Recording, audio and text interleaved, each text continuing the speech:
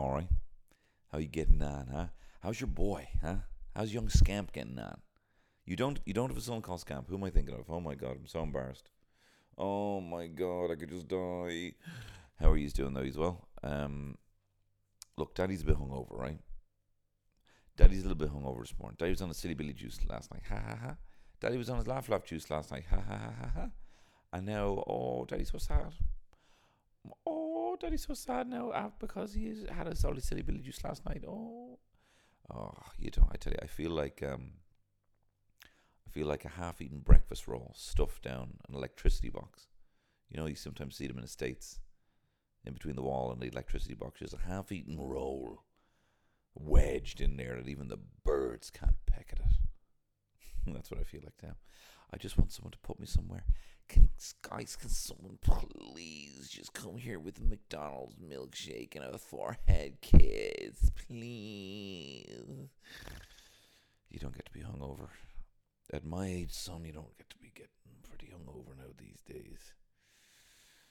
I yawned today, and Terry gave out to me. She said, "Oh, I don't know what you're yawning at." I'm like, "Oh, I can't even." You can't. You shouldn't confide.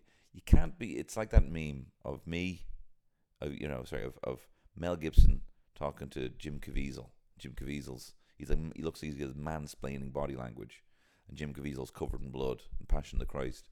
And it's always a meme to do with, Mel Gibson being the kind of the better off person comparing about how it's worse for them. That's the whole meme. So that's me saying to my wife, "Oh, I'm a bit tired now. Didn't get much sleep." "Yeah, I had 13 hours," she'd say to me. But yeah, Daddy's just a little bit hungover because I was doing the Lord's work actually. I was actually hustling on behalf of you, the podcast listener. Because this very podcast you're listening to was nominated for a Stellar Award. Ding, ding, ding, ding, ding, ding, ding, ding, ding. Stellar Magazine, which is a magazine, nominated me for the best podcast in the world of all time, 2021. And I didn't win. But I tell you, I tell you what I did win. If there was a competition for it, best table. Oh, let me tell you about the titans of comedy who were at this table. You had Shane Byrne, you had Killian Sunderman, you had Michael Fry, you had Emma Doran, and partners, and truly was a showstopper of a table. But none of them won as well. They were all for the Instastar Comedy Award, and they didn't win.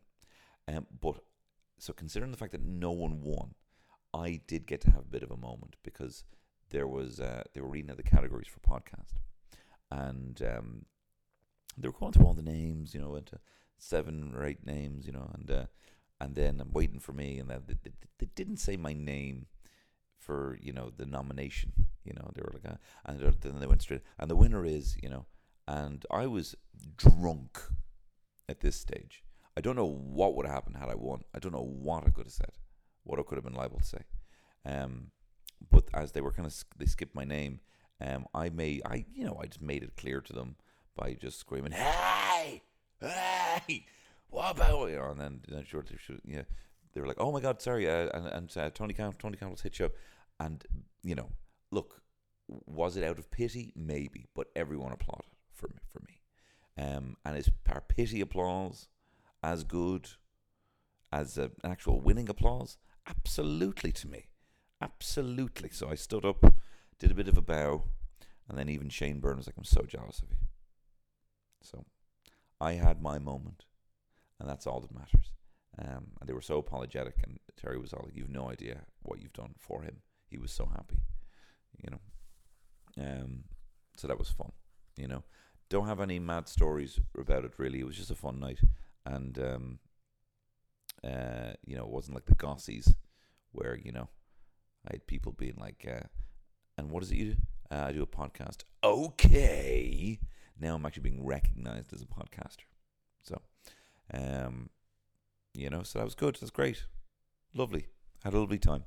And now Daddy's just a little bit tender, which is why I'm so happy that I'm not doing this podcast alone. This podcast, I have a guest, and he's a very good pal of mine. His name is Peter McGann. You know him. You remember Crisps?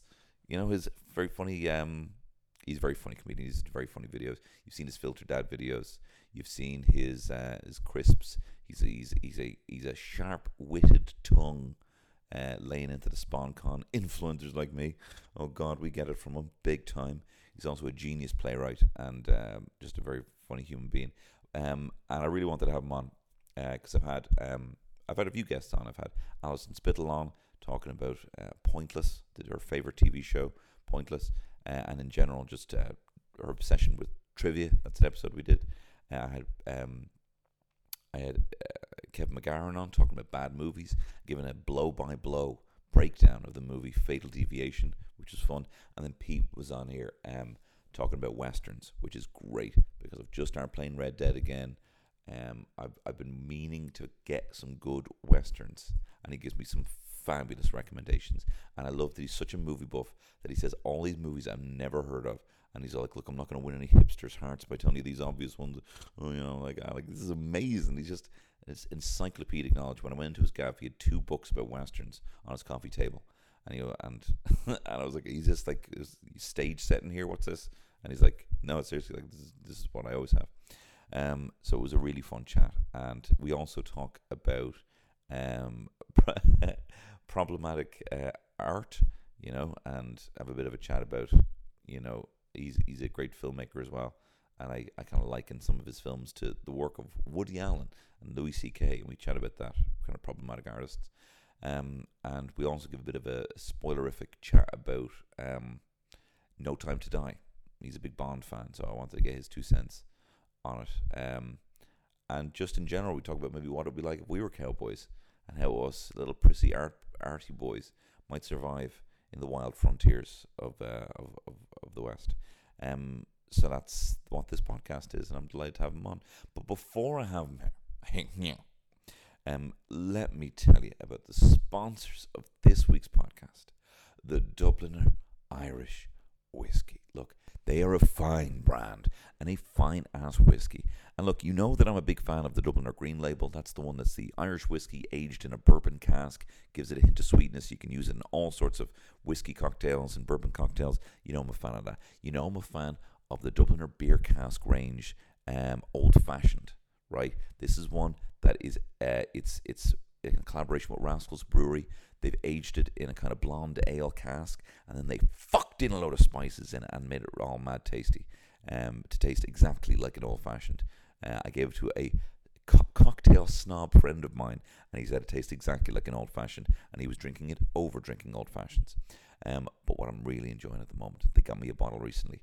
It's the Dubliner Red Label Honeycomb Liqueur. This is a phenomenal taste. It's a great after. It's like drinking a crunchy bar. It is the nicest sip, and I'm really going to make this one last. I rinsed over a long period of time responsibly through the bottle last time, and I'm going to make it count this time.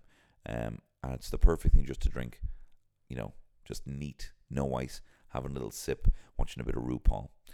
So thank you very much, the Dubliner Irish Whiskey, for sponsoring this podcast. And hey, and what better sponsor on this episode where we go back to the Wild Wild West, with my good friend Peter McGann. Thank you very much.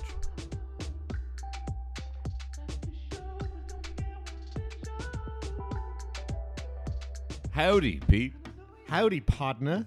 Do you think a cowboy would like you? No. Really? No. Yeah. If he was to meet, like, in terms of the actual films, old school cowboys, I think they would, like, I would be like, I think I'd be a sound barman in a saloon. Yeah. I think I'd be, or like the guy who builds coffins, although I couldn't build a coffin. What am I saying? No, they try to think about the towns. Like if the kind of the homeowner, not the home. What do you call him? The like the farmer whose like wife gets totally mad into the gunslinger that comes into town. Yeah, and he gets pretty cooked. I'd be like the beta cook. Male guy who's like, I came from the city to kind of make my way out here, and I'm like slipping and sliding in the muck, and like nothing's growing, and all the cattle are dying. Yeah, and then like Gary Cooper rides in, and my wife's fucking mad after him. But like, I know they never act on it, but it's like clear. And I eventually get killed, and that spurs on him to take revenge on me. and then shack up with her at the end. I want to talk about that as well. Vengeance seems to be a regular theme. Well, I'll tell you some of the. Well, I'll tell you that in a second. I think if I was in a western town, I probably would be like that barman. But I remember I saw this. I was watching like Britain's Toughest Pubs, and there was one pub where there was like a barman, and he's like, I'd love to close. They won't let me. And he had all these like bruises, and like lads just been lamping him and stuff, and he's just there at work. Like he's forced. He's pretty much there like in servitude to these. Yeah, see, that what I would be afraid of is that I'm just so weak and beta, and I've just been prey to these people. So if I did have like a business or a farm or something, I would just roll over. Yeah, I wouldn't be a holiday. You know, there's always the guys trying to build a big train tracks through the town or something. Yeah. I would like there's always we're holding out and they're sending in like hired guns. I'd be like, I'm selling up absolutely. Oh, get me out of here. No, yeah. But I don't know if I like them. I don't know if I like the look of them. Like, like you see on like Facebook, like lads who are like, I'm all about loyalty. Yes. I'm all about, like my crew are the most important thing to me. There's a lot of that kind of, a lot of those kind of attributes in cowboys and kind of, tough, when men were men, Gary Cooper. Yeah, like literally, that's Yeah. it's That's the archetype. That's the archetype. Yeah, but I think that's why it's such an attractive one, is because there's this fake image of it. But in real life, they're all. If you ever see a photo of like Jesse James, it's like those old teeth, they've all got like manky wooden teeth and crossed eyes, and like are like manky looking. They look like 16-year-old boys, but like the eyes of like a 98-year-old man who's seen horrors and like it's. But then obviously the screen version added these very stoic men with great profiles and this kind of quiet certitude about them, and it's. I like I guess the people that it's liking the idea that of like being able to just not detach yourself from society and just kind of get out there and just be kind of roaming the lands, but no one telling you what to do. no expectations except the ones you set yourself. But like I suppose there's, like I would love if Terry, fawned over the sight of me shooting the man, like that seems like a simple thing rather than being like showing up every day, and doing the little bits of work and making her feel special. If I could just do something. If you were a dead shot. Yeah, I was a dead shot. If you were out collecting bounties all day. Yeah. No, but yeah, see that's. Or if we got a little lasso and kind of pulled her over to me. See, that's the thing. There's a way in these films that, like, where they can do that shit. They can like be very like they'll dismissive or like horrible to these women and then just get fawned over. It's like I couldn't, like, I'm riding out by the end of this week. I'm not sticking around, and that kind of drives them wild. Whereas like if I did that, it wouldn't. Could you imagine? No, I dread the Terry thought. would level me. Yeah. She'd be like, "Who the fuck do you think you're?" And I'd be, "You're dead right." Yeah, sorry. my horse just deflates. Like, how'd you doing this? You're going wilt. The mask or something. Do you think if you were in Westworld, you would leave Westworld? No, I'd be Ed Harris. I'd be Ed Harris. Like I would, I'd be hiding. When it's all over, I'd hide in there and just kind of never leave. I would be, and I'm not saying this in terms of kissing. I would be wearing the face off all, of all those. I would literally be going around like testing my knives on them and cutting the faces off them and wearing them around like Hannibal Lecter. Like I'd make a skin suit. I'd be walking around in a skin suit. Oh, people, like, I know that show. Like, I've only seen the first season, but it's like just be careful. This is where we're headed. And I was like, class. Yeah, that's where. Is that the metaverse? This is a utopia. I'm into it. This is a utopian. This is the first utopian sci-fi I've ever seen. Yeah, it's no, I'd live in that world absolutely. Yeah, I'd love to. But like I do, it might. Would that be your perfect? Like, I mean, would Westworld, if you could, if you had to live in any kind of cinematic or cinematic genre?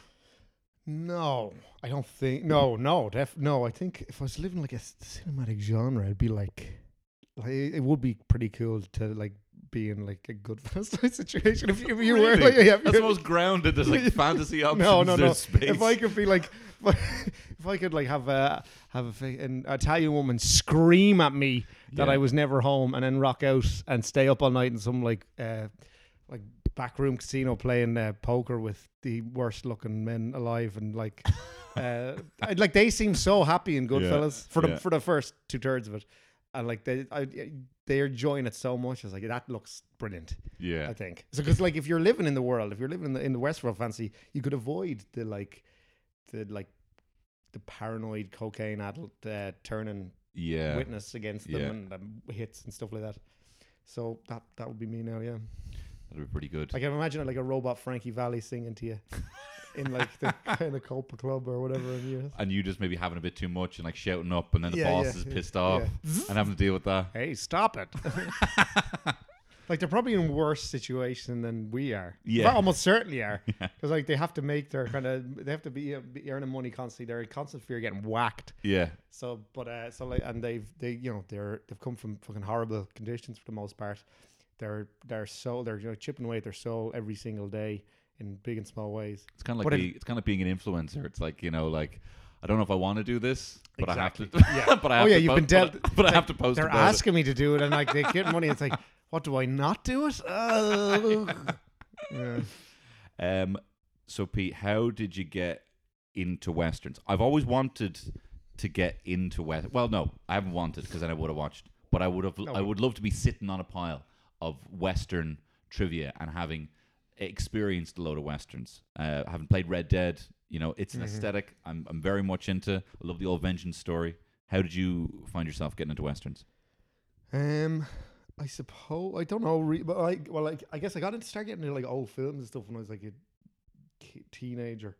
By virtue, like we got Sky Digital, but we didn't get any of the only movie channel we had was TCM. Oh yeah, Turner Classic. So like I was just watching all this, it's like watching like all these movies that were like just like crime movies, all like musicals, westerns, war movies, all these like old Hollywood, like kind of.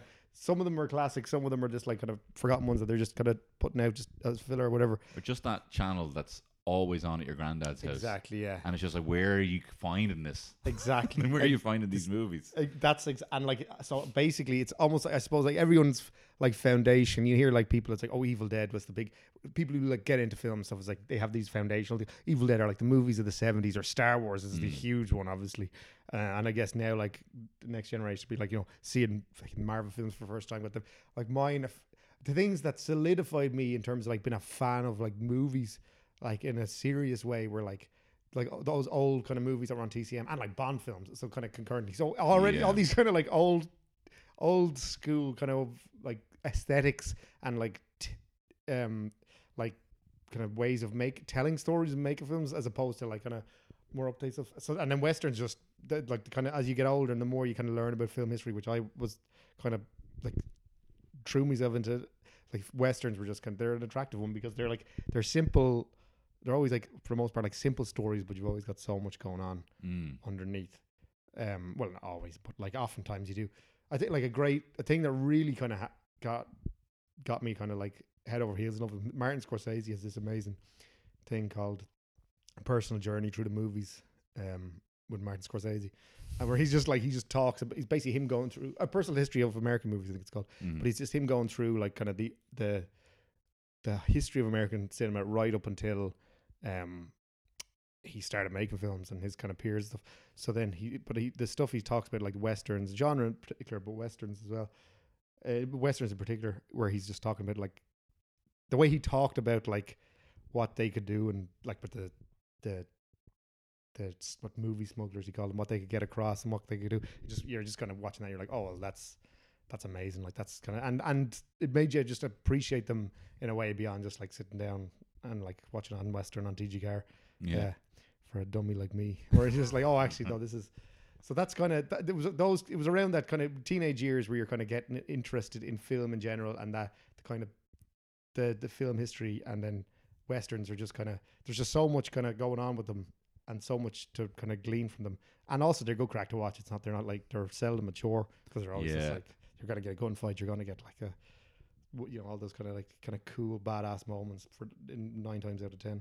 Something that, when you said this, you wanted to talk about westerns, I was delighted because I have been wanting to get into them, and it's only since I watched Assault on Precinct 13, and I was all like, that's the most western movie John Carpenter's like. And I mean, it's like Night of the Living Dead, but it's a Western, and it's just constant shootouts, and it's like these endless face. It reminded me of Magnificent Seven, the amount of just 100%. faceless banditos that just get wiped out. Excuse me. Well, he literally, Rio Bravo was his model for that. The Howard Hawks one, the John Wayne, Dean Martin film, where that's like his. I don't know what it's his favorite film, but it's the one that he cites most in like interviews and stuff like that. But like Assault on Precinct 13, he was like, I have to make like a new director trying to make like cheap exploitation kind of flick that people will go and see. Obviously, he's not going to have the budget to do a Western or anything, but he's like he just took the model of like lawmen besieged in a prison by kind of guys trying to break someone out of prison. But then he had the thing of like involving the kind of people in the jail to kind of help out, which was like kind of a lovely like kind of extra step up, like have the prisoners end up siding with the lawmen and kind of fighting back. But that's Rio Bravo, like he's on record as saying that. And then he's got that's kind of beauty of him is like their stories are always that they're always just so like elemental that you can just do like a famous, well, Star Wars kind of doing the Kurosawa thing, but he kind of came from West. Like Kurosawa ended up inspiring Star Wars and Spielberg and all these guys, but he was inspired by John Ford, where you're getting the Western feeding foreign cinema, which ends up, and then that foreign cinema ends up feeding back to American cinema. So it's like no other genre has that level of like influence in terms of like kind of constant, like even now, like the Western itself is obviously not a thing as much anymore, but like all kind of action films and kind of that stuff are still like Western templates to a degree. Can I tell you which? I was trying to look up like what are good Westerns. Do you want to hear what Google suggested? Yes. This is what Google suggested for top picks from Google, right? Number 1 was James Franco's Future World. What? I don't even Is that the one with is Snoop Dogg in that? Is that sci-fi kind of It's Mad like Max 2018. Hang on, where's Yes. Future World? I'll check the other cast. Yeah, it looks like James Franco's screaming. Lucy Liu's in it. Mila Jovovich is in it. More stars than the Snoop Dogg's in it as Love Lord. class. So that was one. El Camino, a Breaking Bad story, was recommended as a Western. Rango, Jonah Hex, and Solo, a Star Wars story. Now, I don't know if that's them based on my search history, trying to maybe appeal to me and think this will be the way of kind of transitioning you into Westerns. But what do you think of them as an introduction? Well, it's funny enough, Solo, a Star Wars story, that like the end of that has the well, spoiler alert if you haven't seen it, the showdown. It's reminded me of like a little nerdy freak loser when I left the cinema. But like that ending reminded me of Howard Hawks' El Dorado. Yeah. Well, this is because at the end of El Dorado, spoiler alert for El Dorado. Well, sorry hang on, I might guys. actually watch it. Are you serious? No way. Can you spoil us? You know, Yeah, it's like fucking the 70s. Statutes up on that. But basically, there's this whole thing of like the bad gunslinger and John Wayne have this kind of like flirty banter throughout of like, mutual grudging respect. And then at the end in the showdown, John Wayne shoots your man before he has a chance to draw. Ooh. And it's like, your man's dying, and he goes, and John Wayne says, "You're too good to give a chance." And your man kind of dies, like knowing that he kind of respects him enough to basically sucker punch him with a bullet. Yeah. And there's kind of a similar thing. Why in is Solo. it? Why did not know that? That's really cool. Why is that so cool? Why do I really like that? Because cheating, it's all about but respect. It's all about codes. That's the thing. It's all about like these masculine codes that you're like they live by, and like the women will never understand. And you're like, it's such in like they're all codes that are almost impossible to comprehend now. It's kind of like what we were talking about off mic before, and which no one will ever hear. And rightly so. How desperate you can be just to be like liked. Exactly. And there's none of that there. There's no kind of craving to be liked. There's no kind of craving to be perceived. There's none of that. They're like, no, this is who I am. I'm so sure of myself.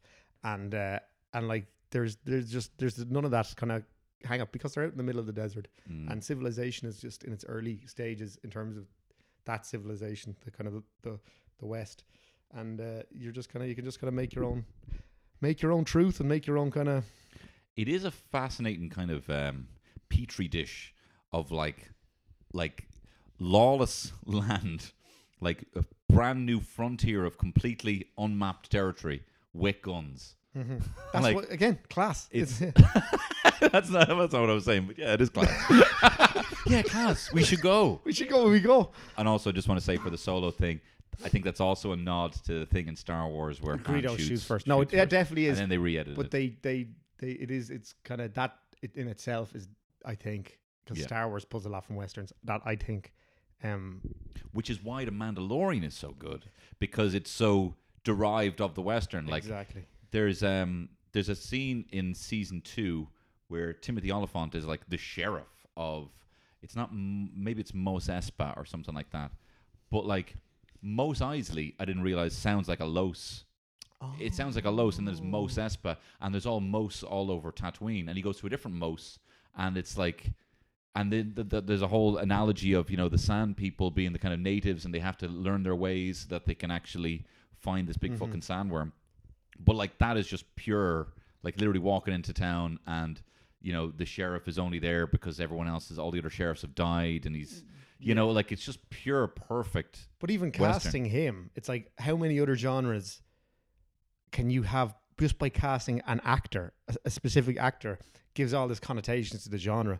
Like he's done Deadwood, he's done like Justified, and all these things where it's like, whereas like there's other actors who like, you cast them in a like you cast Robert Downey Jr. in something, you're not immediately like, oh, this is a nod to his superhero thing, unless you're really going out of your way to put there with some, like Timothy Olyphant is one of the few actors nowadays. Whereas back then you could do it with like John Wayne, James Stewart, whoever, where you kind of like the Western has that kind of power of like association of every other role he's had, or those iconic roles, and you put him in something that has kind of Western kind of trappings or whatever, and you're like, it's just does so much of the work for you immediately. That's why I love how Tarantino, what he notices Exactly, in him. yeah. But he's all like, I don't care if he's guys from TV or he's mostly known from TV. I need someone who can do this really, really well, because he's going to be acting across DiCaprio, who's going to give the performance of his fucking career when he gets it right in Once Upon a Time. Oh, it's like, it's the next, I can't think of a performance I think like more than that. I think it's like the one, like I think it's his best performance, and it's also like the performance where I like that. I get so. But the character has the biggest stakes. Yeah. And DiCaprio has the biggest stakes because he has to act as someone who can act really, really well, which I can't think of seeing something that meta delivered so well. Yeah, you know, no, it's such a feat to pull off that I don't think even gets appreciated now. Like just the levels that it's operating on, and just in terms of like delivering this like suspense set piece that's entirely just, will this insecure hungover man do a good job at acting, and the stakes that are given to that, and I love it. Like it's such a and he pulls it off so well. He's incredible in that. He's so brilliant, and he's so, I mean, the whole, you know, tearing the freaking out in the trailer beforehand. I mean, we've all been there. I've just been like, you know, just the fourth point sometimes, or maybe it's the sixth point when you're not supposed to because you had something big on. Yeah. Oh man. And you're the only one taking yourself to court the next day. Yeah. You might even got away with it, but people were like, that was a bit off. And they don't fully know. Oh no, completely. It was just the big fucking, you know, margarita that you had in on your pool it's the night before. Complete, and like you're so much in your head about it, and then it's almost like becomes this thing where you're like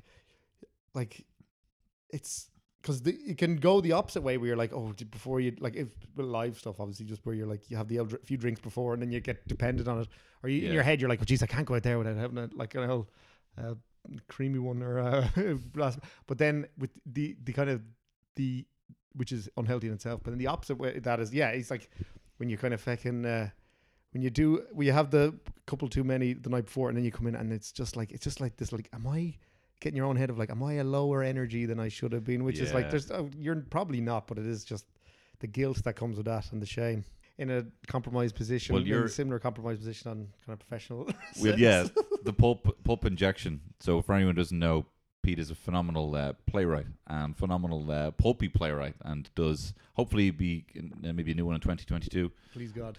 Pulp Injection writes very funny radio plays based on kind of pulp novels, and there's been westerns, there's been spies, there was one that we did that I probably had. Well, a lot of people. No, had we all a did. We all had a couple of pints. And Basically, it's kind of scared me from ever doing that on stage no, ever again. same as that. It was I basically, because it was a fundraiser for a play that I was doing later that year. So like everyone was kind of giving up their time. We're doing popes that we'd already done. So I was like, I just felt extra kind of guilty about taking everyone's time for that reason. So I bought a big kind of crate of Heineken for the green room, and everyone kind of dipped in, including myself. And I was on the sound And the cues. first half went so well that it was kind of, that kind of excitement where it's all like, this beer is air. What's up with that? And then the second half, it just didn't go well. No, the audience didn't give a damn, but as far as I know, but it definitely gave me a fright, and I'm glad to hear it gave you a fright. Yeah, it gave me a fright, just like, oh Jesus, you can't be at that. Oh Jesus, you should respect people more than that. It is, now. It's like you're not operating heavy machinery, but also it's like you're still also going out to do a job, and you're like steaming. There is something quite appealing though about the kind of the microdosing of sarsaparilla or whatever it is that they're having, in westerns. They're just having like everyone's just having a shot. Everyone's like consistently just a little bit buzzed. All the time. It's kind of definitely in lockdown. I definitely can see that, and the appeal of that. Just kind of.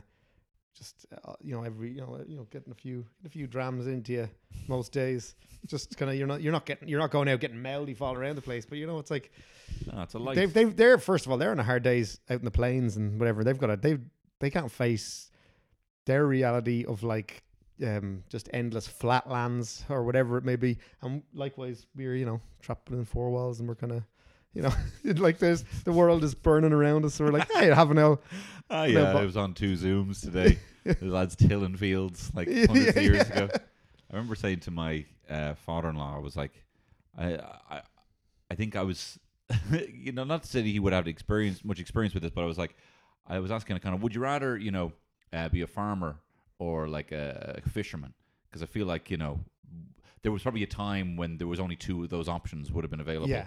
For people in Ireland, and he was it seemed just really depressing. He was like, that'd be absolutely such unbelievably backbreaking work for either of them. And I have this kind of like poetic fucking water boys singing in my head, I wish I was a fisherman. And I wouldn't mind being a fisherman in a light way, like, it'd be fucking like, both of those would kill me in the first day. Yeah. I would weep, I would shake. Yeah. When men were men. No, it's another, you can't even fathom. But then I do think it's like, but they had like kind of soft little arty boys back then as well. That yeah. Well, they were probably hard enough compared to us. Like if we were to meet the equivalent of us from back then, we'd be like, Jesus, they're tough. Well, well, what would we would have been like the kind of those kind of like we would have been priests, Tony. We would have been priests. Yeah. Oh God. Yeah. We would have been fucking. You've abandoned your son. Yeah. I've abandoned my boy. I've abandoned my boy. Yeah, no, that'll be us. Son, my boy. Be like, what way could we not avoid all the kind of the stuff that will inevitably kill us, the lives that will like, or is that the priests? What was it they called? What was it they called? Like the New Yorkers or whatever, not Yankees or whatever, but. Was it Knickerbockers or whatever? Yeah. We would have been those like with little, horn rim glasses, going around. I'm just thinking of Red Dead characters, like I'm writing about this in the New York Observer. I've just thought of who I'd be in a Western. Who would you be? Based off that. It's like, have you seen Unforgiven? No, I haven't seen Unforgiven. I'd be Saul Rubinek in that. He's like this guy who like this kind of pulp writer who's like following Richard Harris around, who's this like fable gunslinger, kind of writing about their exploits. Yeah. After long after the fact, basically a podcaster. He's like like following around this guy and interviewing him, and your man's telling him all the things that he used to do and all these great stories and like myth making these guys. But then in the film, the second he gets kind of exposed and he kind of what it's actually real life, and he gets kind of the blinkers lifted off and realizes the truth. But up until that point, he's got pretty good, just traveling around with this guy, listening to like gas stories about killing lads who had it coming and writing about it. And we'd be there like lads telling me this deplorable stuff and be like, we craven. Oh yeah. You're brilliant. Imagine with our sensibilities now, just listening and like being like, "Sir, you can't say that." Like being like on every single thing. If a cowboy was, he's got them engines coming. I can't I'll fucking stop say you that there. shit. I'll stop you there. Don't be saying that. Yeah. These people. Yeah, no, the kind of condescending, elitist kind of city boy attitude, but like our modern version of that, but taken to like places where you'll be routinely fucking hung for rustling cattle. What would you mentioned Unforgiven there? That seems to be one that I've seen people would recommend as a good entry for Western. Defo. It's one of, for my money, it's like that it doesn't get better than that. Like I've got other ones like that I would like equally as much or like would watch more, but like that one, for me, that's the kind of, in terms of just kind of it gives you, it's like that lovely thing of like giving you everything you want from Western while also completely dismantling it and showing it up as lies kind of thing. So it's kind of, cake and eat it stuff. Perfect. Well, if you were to give like say five Westerns, and you might take into the golden era of Westerns, you might do one that kind of spins it on its head. What are some you'd recommend that I check out? I would go, so I'll try and kind of cover a wide berth in terms of like the eras. And I know you will. You faith in me. Unforgiven to be there. Yeah. I would say, okay, it's hard not to go like the obvious fucking, like sight and sound top 10. So I'm going to try and make, well, not been hipster about it. I'm going to try and kind of do kind of other ones that you might not. Ones if I was to be like, say to someone like who wasn't into Westerns, be like, I want to get you into Westerns, basically. And these are the best of the best, while also not been kind of like, I would say probably give them something like Rio Bravo, something like a Howard Hawks Western, like kind of fun, like, because you have to have John Wayne on the list, but also you want them not, you don't want to start with like The Searchers or something where he's like kind of interrogating the old persona and doing all this kind of stuff. You want to lead at that, so I was like, go to something that's like as equal quality as that stuff, but also is he like iconic cowboy in that? Oh yeah, like people are like, that or Stagecoach is the one where he kind of broke the start and he's just the cool, like it's hard to think of John Wayne as being cool. That's like the one film where it's like that's cool, because he's young and kind of he's kind of spinning his kind of rifle around and just kind of way less in love with himself, or way less unsure of his own kind of, because he had no persona, no kind of mythic status, and like whereas then everything else was just playing off that status, whereas that was like cementing the status, so he's kind of looser and cooler. He's not like a cigar store figurine at that exactly point. So I'd say Stagecoach. That's early, isn't it? Stagecoach, it's like 39. I feel like it should be earlier, but I feel like it is 39. That's the one where the Yakima Kamut, the stuntman, goes there's a massive, he goes under the stagecoach. He's like playing a Native American when they're kind of chasing after the stagecoach trying to get it, and he ends up going underneath it, like insane kind of stunts that you wouldn't get away with now. And so but then that's also it's black and white and it's kind of creaky in its own way, so but if I'm trying to make people like the genre, like from, so I'd say like Unforgiven, Rio Bravo, I'd say like either for the spaghettis, either the Big Gun Down or Navajo Joe are like the two like most best crack spaghettis. They're wild. I haven't heard of either of them for spaghetti. Navajo Joe is like Burt Reynolds playing a Navajo, which sounds like though like hilarious, but it's actually badass because it's like Burt before he was Burt Reynolds. He's like no tash, young fella. I think he was like mostly a stuntman up until that point. And is he striking looking? He's striking looking, and like he's doing all his own stunts. There's a bit, it's like burned into my head, of like one of the coolest shit I've ever seen on camera, where it's all in one take or one shot, where he like, there's a kind of guy with a rifle on a horseback coming up to him. I've only seen it once, but like this is just, and he kind of spears your man off, leaps up, spears your man off the horse, knocks him off, rolls over while picking up your man's rifle, and then like lets off a few rounds of rifle. It's like one of the cool, like, and you're like, again, it's in one take. It's like 100% Burt Reynolds doing it, and then you're kind of like it's just, that's the kind of shit that kind of is electrifying to see. Like, and that no other thing genre has, of like when they can pull that kind of stuff off, which obviously they can't really do anymore. But so that, I'd say like Navajo Joe or the Big Gun Down are kind of like these kind of, they're like spaghetti westerns, but they're not, they're kind of more, so they are like the Italian kind of westerns, and they have the kind of odd moments, but they've also got their like just the action is the next level, and the kind of the stories are so stripped back and exciting, and they give up Morricone music, new Morricone music, so they're just so propulsive and exciting. So one of them, and I would say, again, go back to another Clint would be, another spaghetti would be like The Good, the Bad, the Ugly, just because it's like, it's the biggest, most epic kind of Western of them all.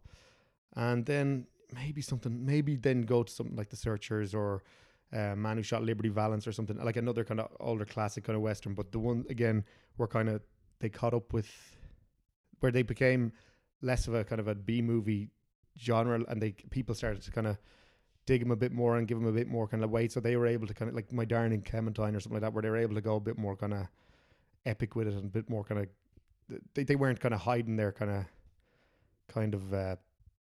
their kind of, I guess, like kind of deeper attributes. They were able to kind of wear up on their sleeve a bit more.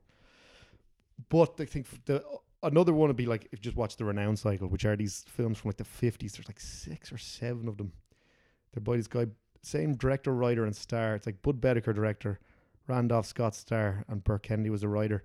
And they start 7 Men from Now, and then I can't remember what the last one is, but like there's like Ride Lonesome and Comanche Station. They're all like about 70 to 80 minutes long. They're like tight as a drum.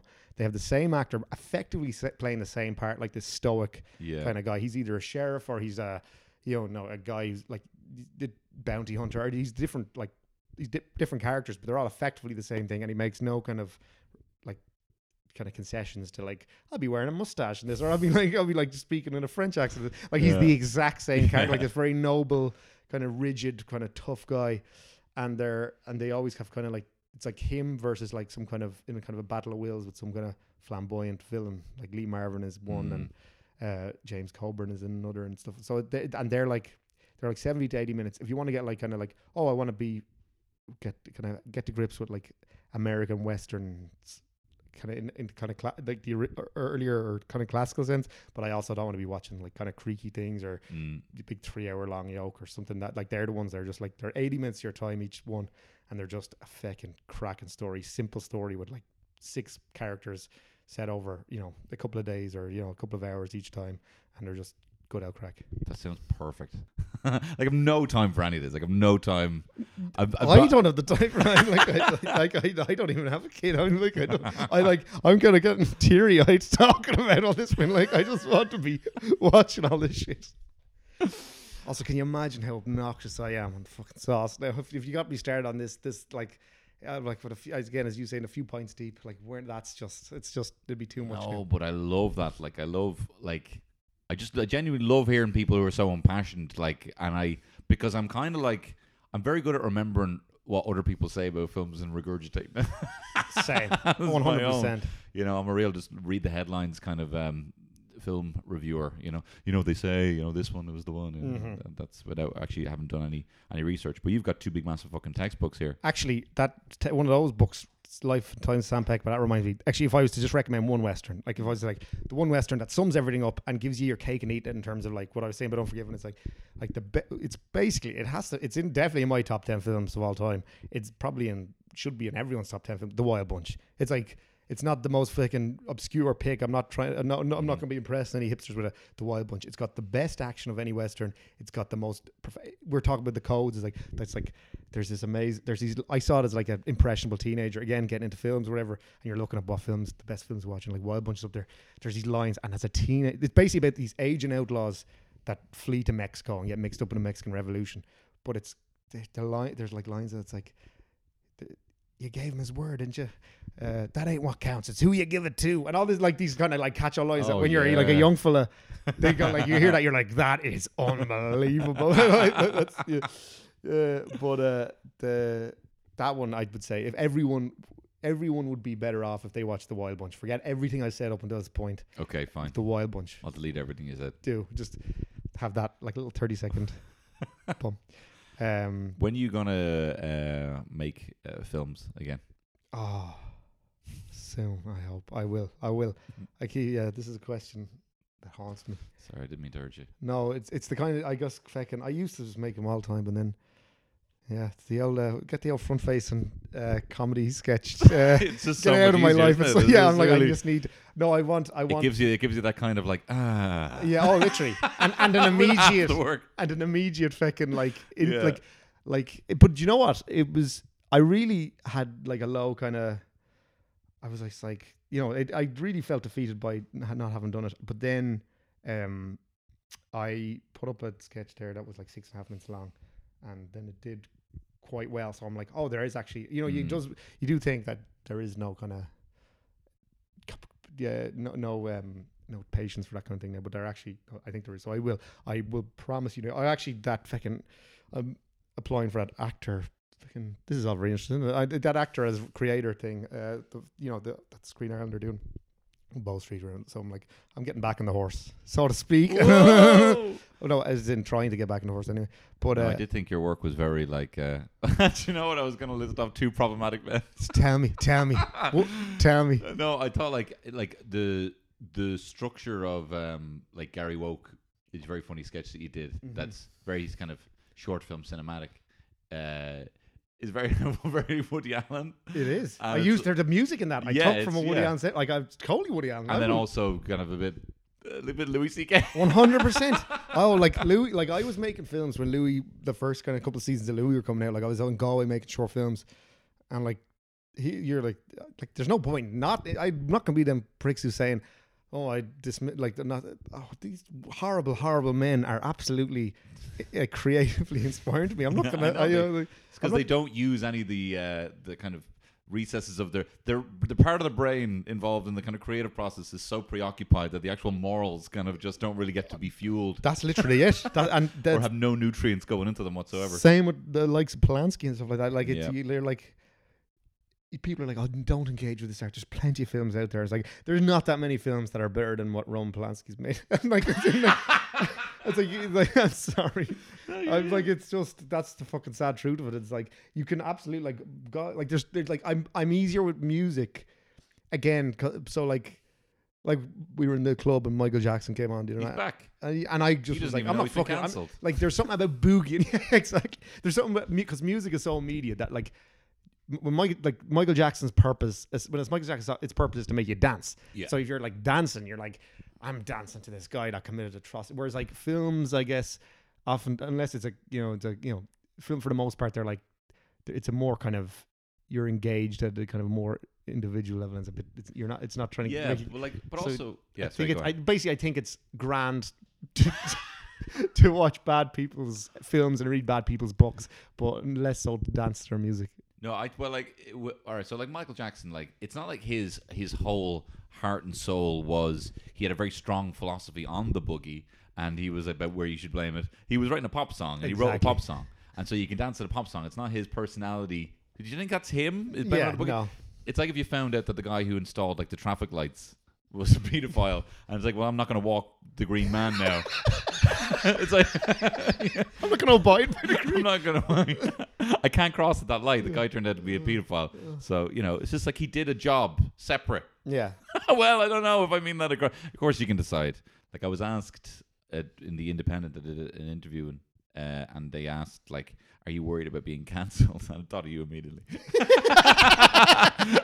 But I was like, no, because like it kind of seems now that you have to that the tide or not the mood has changed now where people are less trying to be caught out, and it's more so like you're an actual sexual predator, an actual proven racist, or you use your profile to repeatedly talk about trans people in a derogatory way, Yeah. Yeah. you might have got away with it in your last special, and you decide to take half an hour to your fucking new one Yeah. to talk about this, where you're really just trying to grab as much attention to yourself as possible. Yeah. It's not less about getting caught out on the wrong pronoun or anything like that. No, for sure. That seems to have passed, even on Twitter. If again, as you said, like if it's not like this repeated offense, obviously some stuff you don't have to repeat them for it to be an offense. But like, what you were saying there about like, yeah, alluding to the Chappelle thing, where it's like, yeah, it's like people like that. It's like you could not be making your bed more, so you have it coming kind of thing. Whereas like, yeah, I think definitely, I suppose it's like there's people it's where it wasn't like they were even getting cancelled as much as like you can't really be enjoying what they're putting out because they have this kind of, there's this vague amorphous kind of like maybe their politics aren't great, or maybe they've said some things in the past, not like to the extent of like doing hour-long specials on it, but just like kind of views they've had in the past things, and then it was like verboten maybe for a while to be liking those people, whereas now it's kind of people, the idea of a flawed artist has come back around, where it's like, oh, that's just par for the course, you know. It's like that you can be because as like, who in the hell wants people who are always right morally and intellectually making art?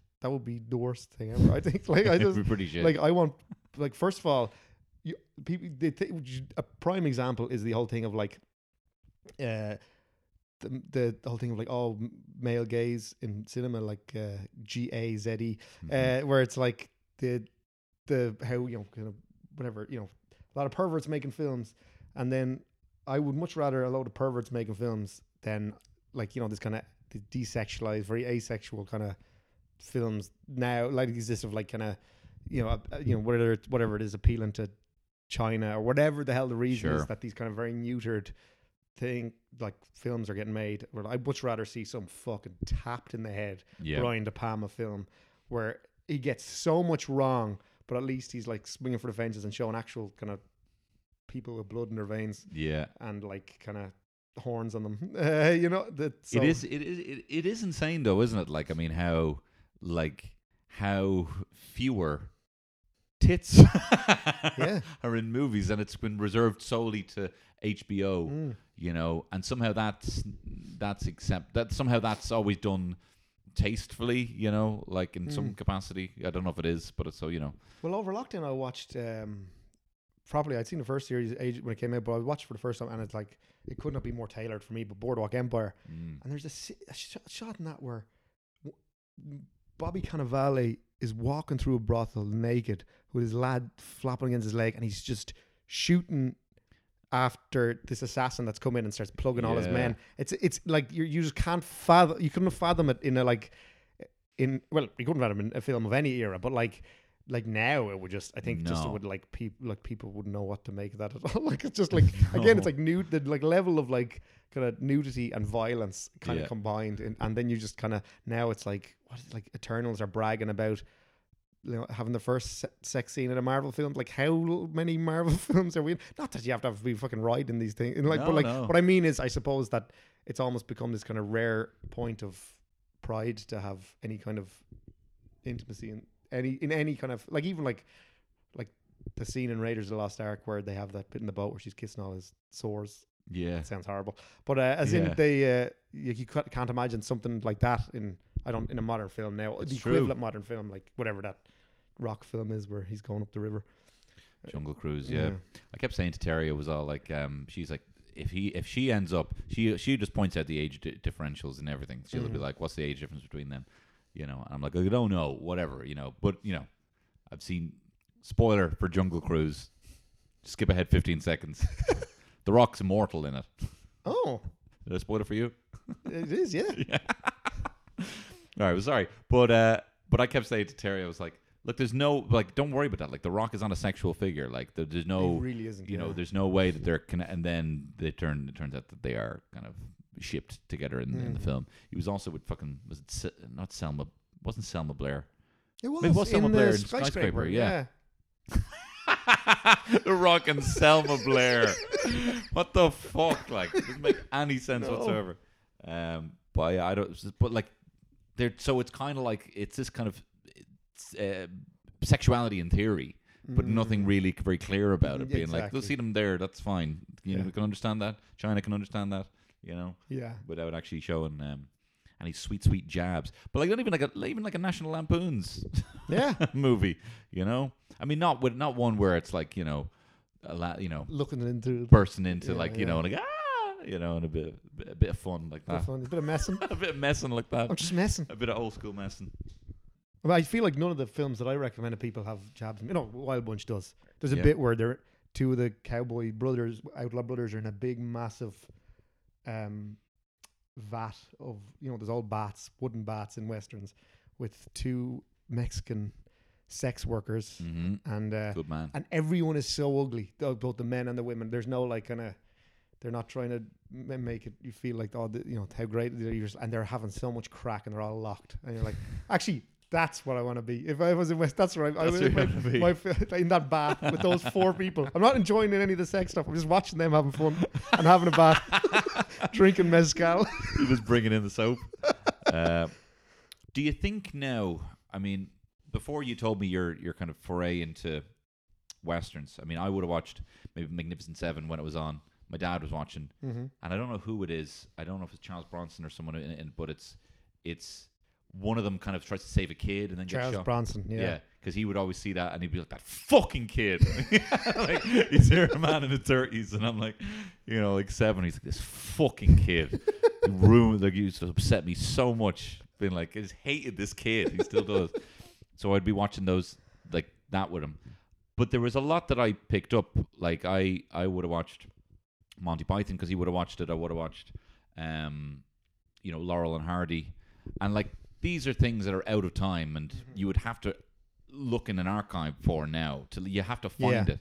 But this, because of the kind of shared couch space, will be kind of the influence. Like, you know, do you think people are going to, you know, I don't know really what my question is, but it's maybe just something to think about. Just, do you think that kind of era is lost for the household? Yeah, maybe, because everything is everyone has their own screen and every kind of niche is catered to. Yeah. Whereas before, it's like, you better like westerns, or you better like, just, you know, the kind of, especially as well, kind of gender roles, I suppose, are becoming less and less. I think everyone is kind of freer to do what they want, and be interested in what they want, and not have to kind of apologize for what they're into.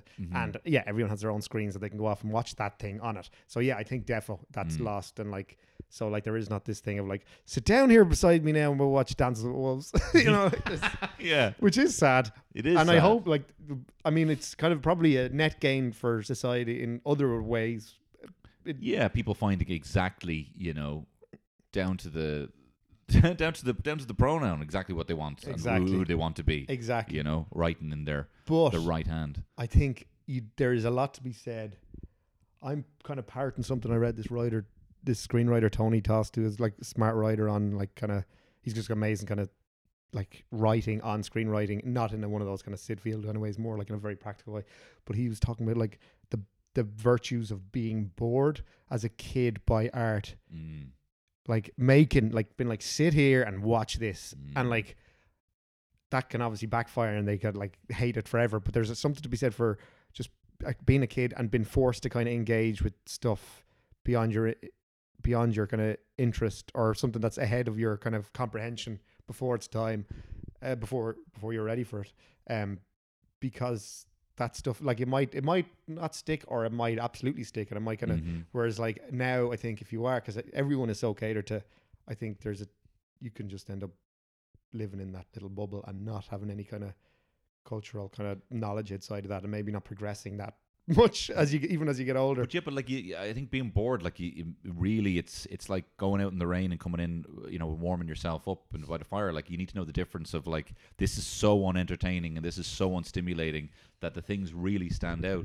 Like, the amount of stuff that's out now, like, you know, like, you can watch Dune on HBO Max if you have that. You can watch Foundation on Apple. Like, these are the biggest, most spectacular things that have possibly ever been on a screen, and there's just too many of them that they're all so fucking boring. It's insane. You know, Dune wasn't boring, but no, I can't wait to see it. But I genuinely can't wait to see it. But no, but there's just so, like, the amount of those kind of like sci-fi shows, especially, that are kind of coming in the wake of, I suppose, Game of Thrones. And you're like, how many of these things are like, there? And like, Expanse should be everything to me. Like, this is it. This is exactly it. And I think less so with films, because there's just less films been made now, and like, in terms of like, if like outside of the Marvel sphere, it's like, you know, there's kind of tentpole kind of movies. There's only going to be so many outside of that kind of world that when they come around, you'll make it. They're almost like, you know, kind of appointment viewing. Whereas like with TV shows, it's too much. It's insane. I don't know. It's just like a big mad content farm. That's why I'm less kind of pushed about kind of staying. I'm happy now, because like, I got over lockdown. I was showing you before, I'd like buying like Blu-rays, stuff like that, and it's like sales and stuff. Just kind of like watching. What I was like, again, it's the exact same thing as like now, like people catering to their own niche. Yeah. Exactly what I'm doing, but just niche from another. No, but generation. I love that, like, because Yeah. I feel a sense of closure. Me and Terry just wanted to watch films now in the evening because I feel like we started and we finished it and we have an opinion on it, you know, rather than just like we started watching a bit of White Lotus, which we were really enjoying, but it's like either shows that I'm loving and I'm not going back to because I'm just like what we watch now. Can I ask before we go, maybe we have a bit of a spoilerific chat about Bond, Yes. about No Time to Die? Yes. I loved it, but it's still a 4.5 star for me. But I loved it Why is the knockoff? because I don't think it. I don't think it's. Now I do throw around 5 stars. I do need to go back to my letterbox and kind of clear up some bits and maybe just I've been a bit too overzealous with some. But Joe Stalin, your ratings in Letterboxd. yeah, but like Dune as well, I gave like 4.5 stars. But I kind of feel like it's excellent, but I don't think it changes anything, and I don't think I don't think there's enough in it. It's not iconic enough to re-reference. I loved, like, say, the Ana de Armas set piece. That's great, but I don't think that's in any way the actual. Having watched it, I wouldn't watch a clip of it again. I wouldn't seek it out, another clip of that scene, but I loved it while it was happening. I don't know if there's many scenes in it that I would, apart from maybe just the ending, or maybe the kind of chase across the bridge at the start. I thought that was really fucking, white knuckle action.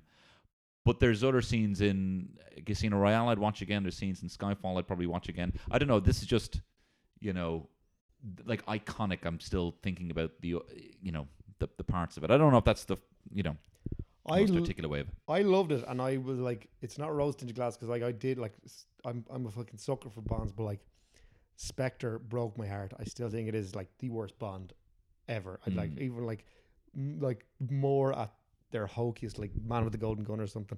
I'd take it over Spectre. Like just that last hour is Drek. Just like I can't remember. Just the whole like they're going for the whole like all these films are. They tried to marvelize it and like everything's connected and like where you're like, well, that just it just puts the other perfectly like beautifully like contained films that is like the joy of the Bonds into like this whole. It's like, oh, so all these lads were actually acting, been controlled by you or whatever the hell the twist was. You're like that kind of not like that retconny kind of way of going about things.